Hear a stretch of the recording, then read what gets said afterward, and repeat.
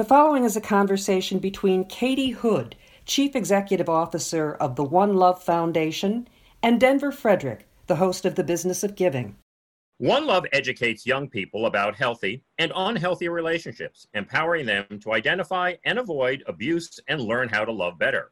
But in the midst of a pandemic, how have they had to reimagine their service delivery program, and what can the impact be of distance and separation, as well as close quarters to a relationship? Here to discuss all that, it's a pleasure to have with us Katie Hood, the Chief Executive Officer of the One Love Foundation. Welcome back to The Business of Giving, Katie. Thank you for having me, Denver. First tell us a little bit about the history of the organization and the work that you do. One Love was started in 2010 after a young woman named Yardley Love was killed at the University of Virginia just weeks before she was to graduate from college. It was started because her family realized after her death that there had been plenty of warning signs. If a domestic violence expert had been dropped into her friend group, they would have understood what they were seeing, but no one in her life understood the signs, and even more so, they didn't know where to go for help. So basically, her mom and her sister set out to make sure that other young people understand the signs of an unhealthy relationship and where to go for help, because they truly believe Yardley's death was preventable. So we've been running a national educational campaign since 2014. We've educated 1.1 million kids through our in-person workshop, and those are numbers that go up every single day. And our ultimate belief is that this is information that should be part of every kid's education, ultimately delivered through the public schools. Well, this pandemic we're going through right now certainly is going to put a strain on many relationships. Let's start with those people who are living together 24/7, day after day, week after week. Have you been hearing from people? What are some of the challenges that they're facing, and what are some of the things you're advising? Well, I think one of the hardest things about shelter in place right now is that all typical boundaries are gone. So in a healthy relationship, it's two independent people who also love being together, but they have independent parts of their lives. In this environment, you're together all the time. You're making all your decisions together. There's no independent space. So I think learning how to be in that and to not get frustrated or to get intense about how you respond to that, but really to just accept it as where we are right now and to try to just respect each other's boundaries. I think respect is a huge piece of it. Give each other space is really important. Make equal decisions. So don't have one person who decides what's going to be on the TV all the time. Like, make sure that you're listening to the other person and asking them what they want to do. And then I think more than anything, just kindness. I personally have had a really hard time with this. As this has unfolded, it's incredibly challenging to have everything in your world sort of change. So we all get a little bit more irritable. If we can try to remember to be a little bit more kind and not take it out on our partners, that's pretty important too. Yeah. How about the kids? People who have kids at home too, that's a critical relationship. And that is being put under a whole different microscope. Yeah, and I think that, again, back to frustration, there's a lot of reasons to be frustrated right now, and it's close quarters. Everything in our lives has been sort of flipped on its head. It is really hard if you're a working parent to keep your kids also focused on their schoolwork. There's a million reasons to be frustrated, and really being mindful that we don't turn that frustration into intensity and volatility and name calling and this, that, and the other. But we say, this is a challenging time, and I've got to bring out all my healthy relationship skills to get through it without going crazy. So I think all of us are in the same boat. Have you heard from anyone who is in a relationship with a significant other who they have not seen for weeks and weeks and weeks? Are there things that they should be thinking about to maintain a healthy relationship, or things that they should be cognizant about if that relationship is getting a little frayed via text or FaceTime or whatever? Yeah, I think one of the positive side effects of this, or one of the positive good fortunes of this, is that we do have technology that allows us to communicate face-to-face. And I do think that that is important at a time like this. And I actually think a lot of people are uppicking their communication with friends and family because we need to see each other's faces. It's really, really important. It's very hard if your significant other is living far away. You're reading about families where you have first responders and doctors who are living in the basement of their home because they don't want to contaminate in a hotel, they don't want to contaminate their family. And that is really high stress. I think this constant focus on boundaries and balance, so having regularity of check-in, this is when we do check-in, this is when we don't, not feeling like sometimes we put pressure on each other to be uber responsive all the time. That's not necessarily healthy either. So I think just trying to come up with some structure and some predictability is helpful generally, but also helpful if you're in a long distance relationship. Yeah, that's a great advice. Schedule and routine and things of that nature really can go a long way. Katie, you do so much of your work on campuses and in schools around the country. How have you had to reimagine your service delivery model given this situation? Yes, so our service delivery model, we believe very strongly in the importance of in-person conversations. All of our programs teach young people the signs of healthy and unhealthy relationships through films, but then we gather them in circles to talk to each other. And we've always believed this is incredibly important because there's the knowledge gain from watching the film, but when you sit in a circle with your peers and hear your peers respond, that's where the social norm changes happen. That's when people realize, oh, my friends feel the same way I do, that behavior is not okay. That's what will ultimately give you more confidence to speak up when you see those behaviors in the future. So obviously, in-person gatherings are not happening right now. And yet what's really clear to us is this information is as important, if not more important, than it's ever been. So we pretty quickly as an organization pivoted to figure out how we could start with some online delivery of these workshops. And we have introduced 3 sessions. We do 6 total a week, but basically 3 different types of sessions. One's a virtual workshop where someone on our team, you can sign up and then you can do a Zoom call, basically, watch a film and have a discussion, and that's been pretty popular. The other is what we're calling Educator Hour, which it brings educators in so they can learn how to use our tools virtually, and they can learn how to teach their students in this environment. That's been super popular. Educators definitely understand the value of this program for their kids. They're feeling out of touch with their kids. If I've been heartened by anything, they really miss their kids, and I think they want to continue serving them however they can. So Educator Hour helps on that front. And then we've introduced something called relationship roundups, which are geared towards young people to just give them a space to talk about relationships in the context of the current day, which could be COVID-19. It could be in the context of new media like Tiger King or Love is Blind. But basically, we're trying to give kids the opportunity to talk to each other about this in an intentional way and sort of give them a space of their own. Yeah. So those are 3 sort of experiments, I would say, that we're running. We're also keenly aware as this moves on that not every school, not every kid has access to digital education. So we're starting to really experiment with ways that we can create non-digital versions of our work, so lesson packs or whatever it may be that teachers could download or somehow get to their kids.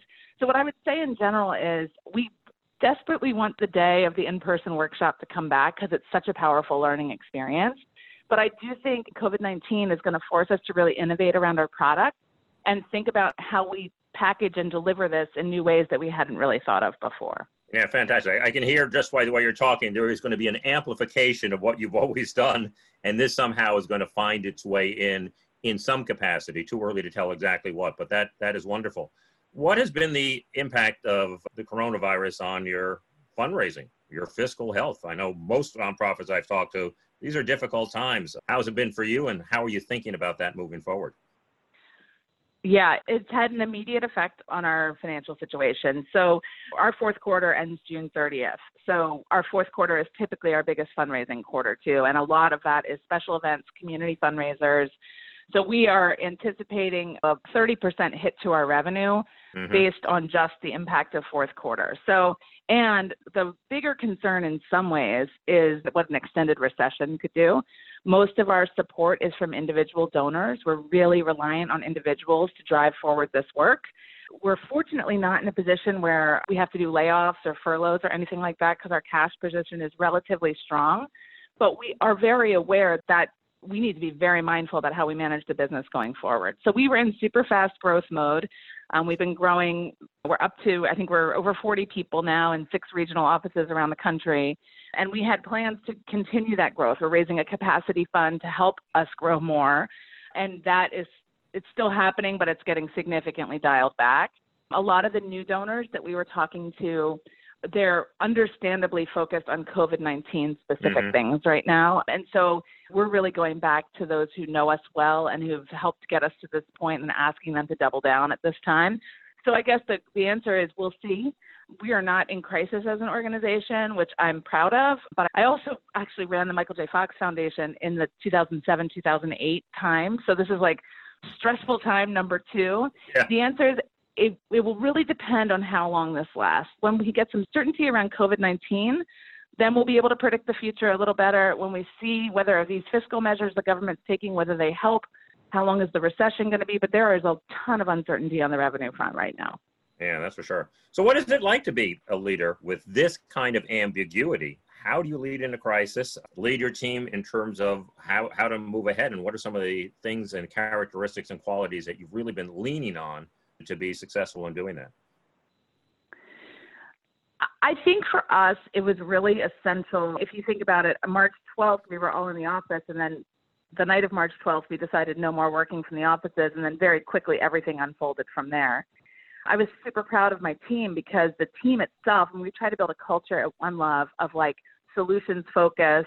Every person's a leader. Every person has the idea to drive something, an idea forward.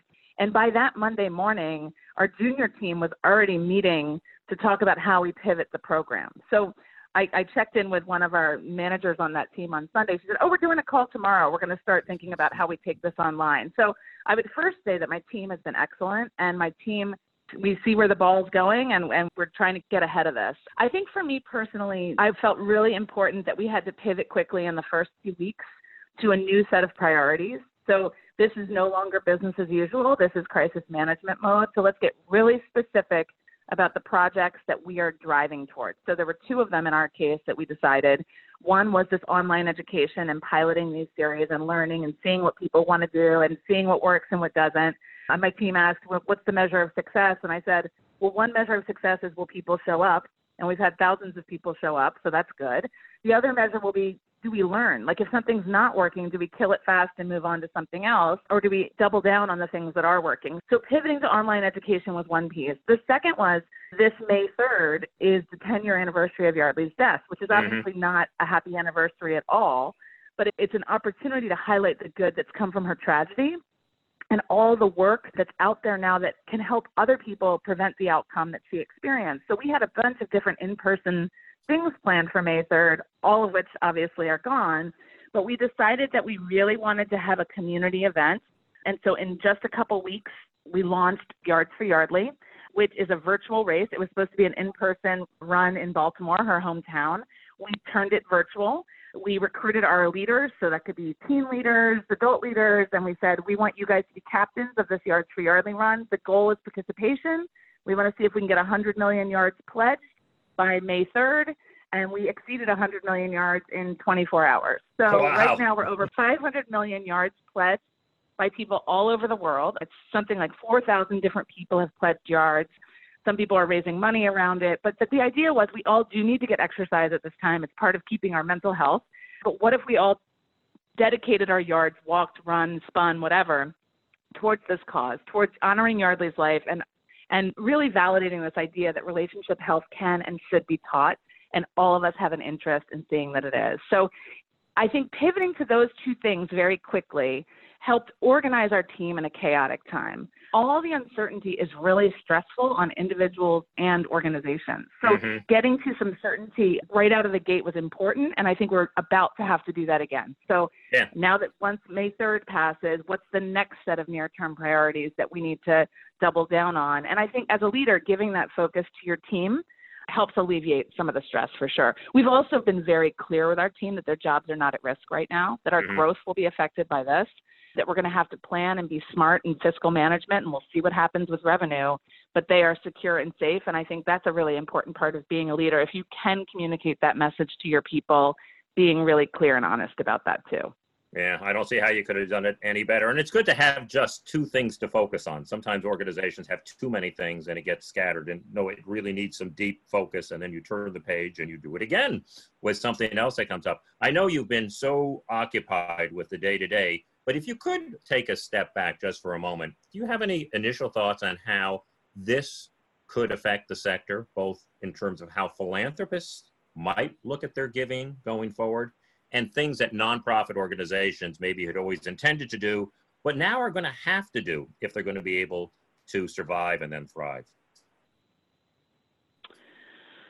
Taking a step back, I would say, I think it's going to be, well, two things. The first fear is that funding is going to dry up for the sector. Now, I've seen some studies that say philanthropists intend to give as much or more in the year to come, But I think that it's impossible to think there will not be an impact, especially if you're an organization that relies on, I just saw NPR is being significantly affected by loss of corporate sponsorship, for example. Like, there's not going to be as much money around to just generally support good things. So I think it really does force you to think smart about how you invest. Now, I personally happen to be a pretty frugal person. So like I scrutinize, there's not a lot of fat at One Love, I guess I would say, but it's forcing us to double down and think more about what's really core at this time. Some of the positions we wanted to hire for, they remain important, but they're not wartime investments to make. And you have to think about this a little bit like wartime. Like, we don't know, we had been raising more money every year and had bringing more people into the fold. And now the uncertainty means that we can't just assume growth is going to happen. We really have to look at our expenses in a very explicit way and really think about what scenarios make sense for us going forward. So that's one thing. I also think that I always have felt this way. I think nonprofits really need to be clear on the value they're delivering and the impact they're having. I think that with less dollars, I think investors are going to get more focused on funding high impact organizations. So that puts pressure on folks to articulate the impact they're having with their work. I do think right now a lot of the donors I've talked to are focused on the basics like shelter, food, housing. One of my worries for One Love is, are we viewed as a nice to have but not an essential? And I think that what we're communicating to people is that safe shelter in your home is as important as shelter, and that these issues remain important and will continue to be important going forward. But I think donors' attention is, you can see it in the alerts I get every morning, like COVID-19 is what everybody's funding right now. So I think that's something that nonprofit leaders just have to deal with. I think the other interesting thing, I think work from home is really interesting to think how the sector will be shifted. We completely moved to work from home in like 24 hours. Yeah. And it's working. So this question of like, whoa, offices, and do we all need to come together physically? Trust me, I am missing the physical gatherings. I think it's like, if I ever thought I was an introvert, I'm definitely not. I'm literally missing. I'm missing being with my team. But the truth is, you can get a lot of work done virtually. So I guess that's what I would say. Yeah, and somebody mentioned to me the other day, too, is that with the financial stress on a lot of nonprofit organizations, they may take a look at their space and maybe be able to do with a little less space with people being able to work at home, because that's usually, other than salaries and benefits, the second big line on those 990 forms. What can listeners do to help One Love continue this vital work, both now during this pandemic, but then also in that growth phase once we all get back and things turn around? Yeah, well, our vision is that we believe healthy relationships are something that all of us have a selfish interest in wanting to have and wanting our friends and loved ones to have. So there is a place for everybody to get involved at One Love. Obviously, financially, every dollar matters, whether it's $10 to recognize the 10 years since Yardley was killed, $20 because that's about what it costs us to educate a kid, $1,000. All this resource helps us deliver products that are free for anyone, anywhere to use. And we're really committed to philanthropically funding this because we don't want kids or communities that don't have the resources to not have access to the tools. So everyone can help. The other thing is, one of the other ways you can help besides money is just learning yourself. What I have definitely found over the last 6 years that I've been doing this is just introducing the idea of healthy and unhealthy relationships and talking about it and bringing it into your world is part of what's going to be required to really get the social change that we need. It's going to be millions of us actually saying, I care about this. So do an online program. Look at our 10 signs. Share a video on social. Certainly you can participate in Yards for Yardley and do that as well, but get involved in some way. Take one step. One thing that is definitely working in our favor right now is people have more time to get involved in causes that they're interested in, whether that's kids or their parents. We've seen incredible volunteer outreach and engagement over the last 5 weeks because people do love what we're doing and they have more time to focus on it now. So that's an open invitation to anybody listening to be part. We really need you. Well, Katie, I want to let you know how grateful I am to you for taking the time to share this information and these wonderful insights today. Thanks so much and stay well, Katie. Yeah, you too. Take care, Denver.